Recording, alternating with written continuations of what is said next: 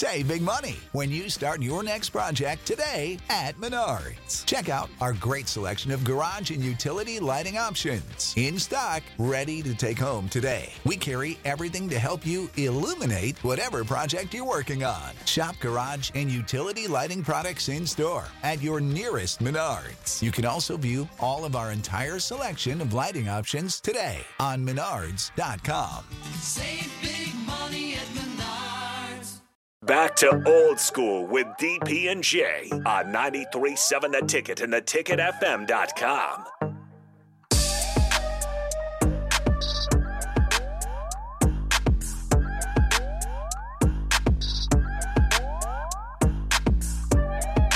We're back.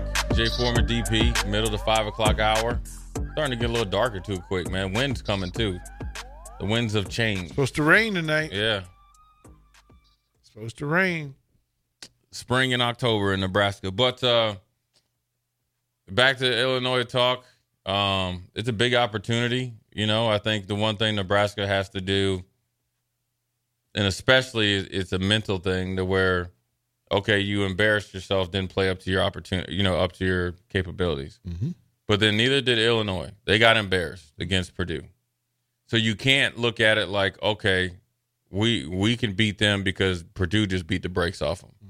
You have to recognize and come to terms with what you did or didn't do to the standard that you wanted and expected. And you have to actively fix it. At the same time, going parallel with that, Austin and DP, is that you have to make sure that you also can magnify the weaknesses that Illinois has shown all season long. And what I mean by that is, if your game plan to go in on defense is to hold Isaiah Williams under, let's just say, 75 yards and however many catches, then you got to do everything impossible to do it, and you got to hold the run game under 3.5 yards to carry, 3.3, and you want to get your third down percentage down. They're not going to be changing much. They're not automatically just going to come in here with,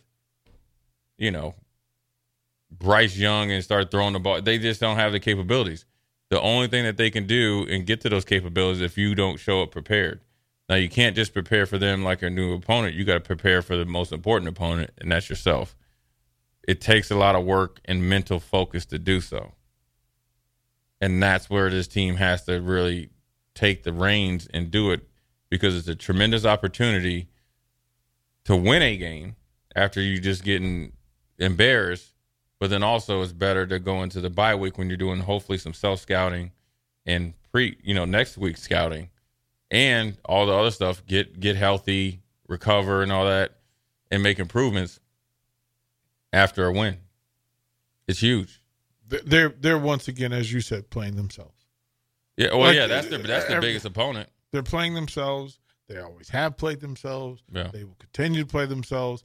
Illinois is just the location and the focus. But the reality is, listen, what I said last week, we can oversimplify this. Like you can tell me you're going to hold them to under 3 yards of rush, under 3.3 a carry, but that means you're going to have to tackle. You're going to have to be gap responsible. You're going to have to know your fits and understand the audibles. You can tell me you need to score 20 points. That means your blocks have to be sound. You got to run behind your pads. You got to take care of the ball and not misread, not try to do things you're not supposed to do. It's all the basic same stuff. It's Nebraska. Are you going to do the stuff that you say you're training? I think it was you that said this, Jay. If it's not, I'm going to give you credit for it. Nebraska can't take credit for other people's successes. Yeah. Nebraska didn't beat Illinois last week. Purdue did. Right. Use what Purdue did. But how do you, like you said, marry it to your game plan what you're able to do? Because we're not Purdue. We don't have Hurd or whatever his name is, quarterback. We don't have their weapons. We don't run their offense, and we don't have their defense, and we don't have the circumstances because Purdue played them at home. We're playing on the road. So, it's a toss-up game. And so does Friday night matter? To who? To Nebraska. Like playing Friday night. Playing on Friday? Yeah. It's a football game. Why would you? It don't matter when you play. Okay. For a team that's healing. Oh, I mean, after playing a physical game? Yeah. Sure. Yeah, but I don't think they got. I think like after watching it, I saw a lot of bad footwork. Mm-hmm. I saw a lot of fundamentally stuff that just kind of got out of whack. So I don't think they got totally annihilated physically like when teams used to play, like when we played, because there's not a lot of cut blocking and stuff like that. So it's a different game. I don't think it'll affect how they play. Really, I think it should be a positive that they should be they're chomping at the bit and don't have to wait another day. Now, Friday night games are just a little off because you're used to always playing on a Saturday at some point in time, 11, 2:30, or 7. So playing the night before could throw off your kind of game clock or whatever, but I don't think it should be like anything like that. Shouldn't be like, oh, well, Illinois is going to win this game because of playing a Friday game. Nebraska should be used to it too. I mean, how many years in a row have they played a Friday night game now? Did they play 2 this year? Black Friday. Every year. Yeah. Black Friday. Beat Rutgers in Rutgers last year on a Friday. Mm-hmm. And you always play. Played Illinois on Friday a couple times. Yeah. I don't think playing on Friday should affect them that much. I mean, did you care when your schedule was thrown off? Like you had to play a Monday night game and then a Sunday game? So you're not on stream to get there. Hey, if I had my glasses when I used to try to pull one on my dad and he would be pulling them down, no, it don't matter, man. Yeah. You know what I'm saying? I think that, like, I always look at it. If I could talk to the team, I was like, listen. Now, granted, we got 7 games left. Mm-hmm. Now, generally, we talk about 12. Like, you work all off season, and this is all you focus. This is what you want to do, or what you say you want to do. Mm-hmm. You got 7 games left. They're 3 hours each. That's 21 hours out of however many weeks, 8 weeks, that I need your best shot. So it don't matter what time the game is. I hope. It's not like, it could have, Illinois has to play on Friday too. It's not like, it would be a disadvantage if Illinois played 9 of their 12 games on Friday night. Okay, I think that would be an advantage to them because that's just both teams are playing on Friday night. We've already played on an odd night on a Thursday night. Mm-hmm. So I think that, we should be more prepared for it, and the team shouldn't be as on their heels for it. They just got to go out and be the aggressive, and they got to, go play a good game of football. I wanted to ask you guys about the whole mental thing of I don't know what Coach Rule said, that guys are just saying that they don't want to play not to make a mistake or something like that. What was it, Austin? Yeah, guys are telling him, Coach, I'm scared to make a mistake. There were a couple of quotes from today that made my head scratch a little bit. And I didn't, because I remember, here's my problem. I remember what coaches say. So when they contradicted, well, that ain't what we heard you say a little while ago. Said the focus was on, wasn't important on starting fast, and it's on finishing well. I'm not worried about starting slow. I want to finish fast. And I said, no, well, that's not how that should go. Especially with a new team. You can't afford for that to happen. Well, today, it flipped. And players says, yeah, we have to focus on starting fast. We can't get behind all the time and expect to finish. I know. Right. And if the quotes cross each other all the time, here's another quote. There's something we needed to do in the sense that we didn't play our best football on Saturday. We decided we have to make up for that lost day, so we practiced Sunday. Our motto is every day, 1% better. We don't care about wins. We don't care about losses. All we care about is the tape. The tape didn't look the part, so we need to make up for it. Winning don't matter. Yeah, I don't know that. That's not literally what he means. What he means is you're putting your best foot forward to put you in the best position to win. Probably didn't really mean it how it's taken. Right? It's that, Jay, it's that thing, right? That when they choose you to put you in front of the microphone, hopefully, right, they've prepared you. Well, who said that? MJ Sherman. Oh, I'm not worried about that. I'm not worried about Here's another saying that. We've just come out there and compete every game.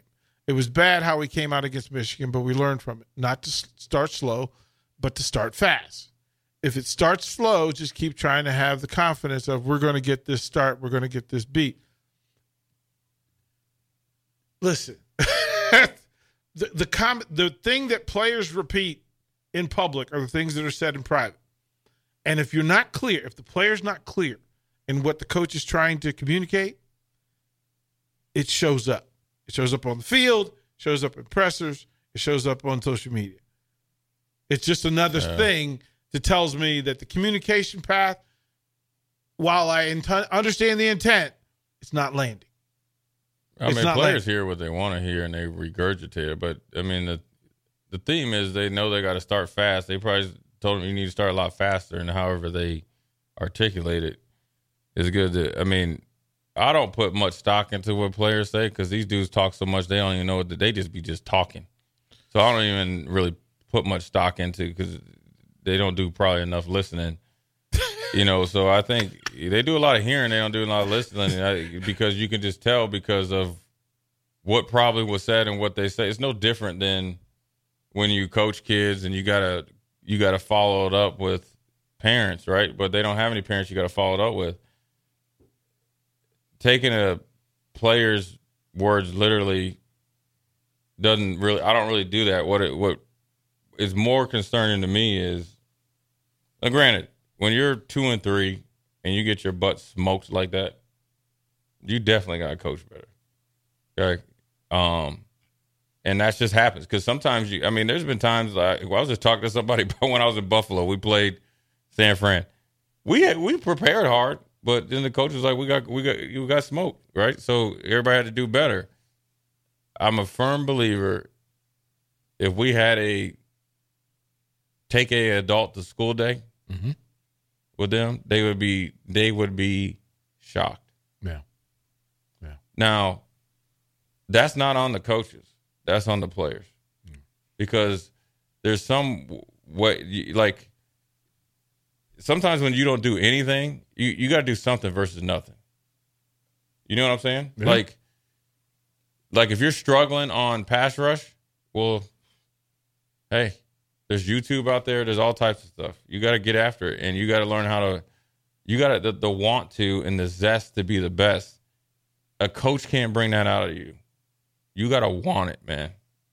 You got to want it, and you got to have that internal fortitude that you want to be better than what you were. That's a want to thing. Now I can bring that want to out of you. Like generally your environment's like that, or you sitting over here with me, you all of a sudden things get a lot clearer. Now that doesn't mean I'm putting you on the milk carton and never playing you again. But look, dude, don't be too comfortable going out there and getting smoked by 40-some points. I mean, if you want an example of it on sometimes how like you got to really push some buttons. Bo Davis, the offensive line coach from Texas, when they went up to Iowa State and lost, and the player recorded it, it was a whole bunch of cuss words and everything. But he let you know, listen, you got a problem with it, that portal's open. But if you do want to be down with it, we don't ever need to. That's the standard that you have to set. And sometimes you got to deliver the message. Because if I've been delivering a message one way, and we came to a head that we're down 45-0, well, then you just got to see a different part of Jaden. Then you know what? I'm going to give you an example. How much time we got? Okay. We had a defensive end named Eric Flowers. This is one of the best stories. This is one of the best stories ever. So he was a first-round pick. He was supposed to be Buffalo's version of Javon Curse. This is with Greg Williams. I knew he wasn't going to. Like we the number 6 defense. You trying to recreate Tennessee Titans. Or number 3 defense or whatever. But, okay, that's fine. You knew head coach. Eric Flowers, who played New Orleans Saints, first play of the game, sack. Ain't did nothing else. We got one game before we go into bye week.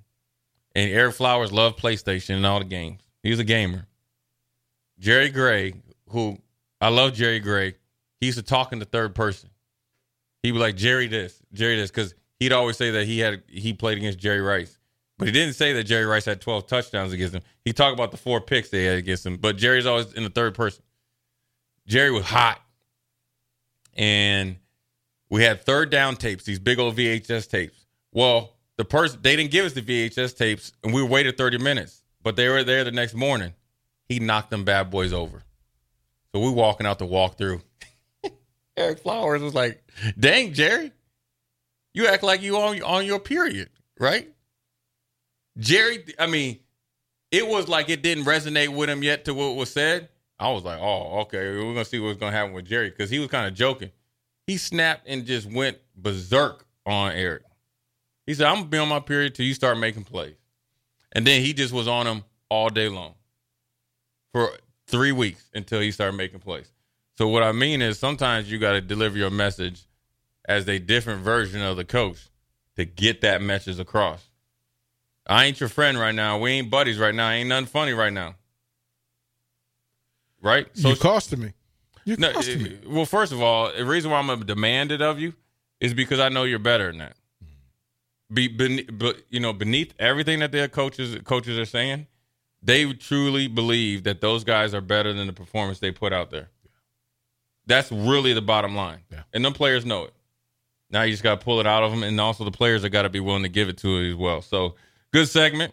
We got a short segment before I see my man Brett Baker over there. I feel the heat. That's it. Amon, I don't know what's wrong with Amon, but Amon going to go ahead and take that plunge, the nesty plunge. Stricky ran out the door. Yeah, Amon's going to go ahead and light his stomach up. But Jay Former DP, we're going to go to a break and come right back.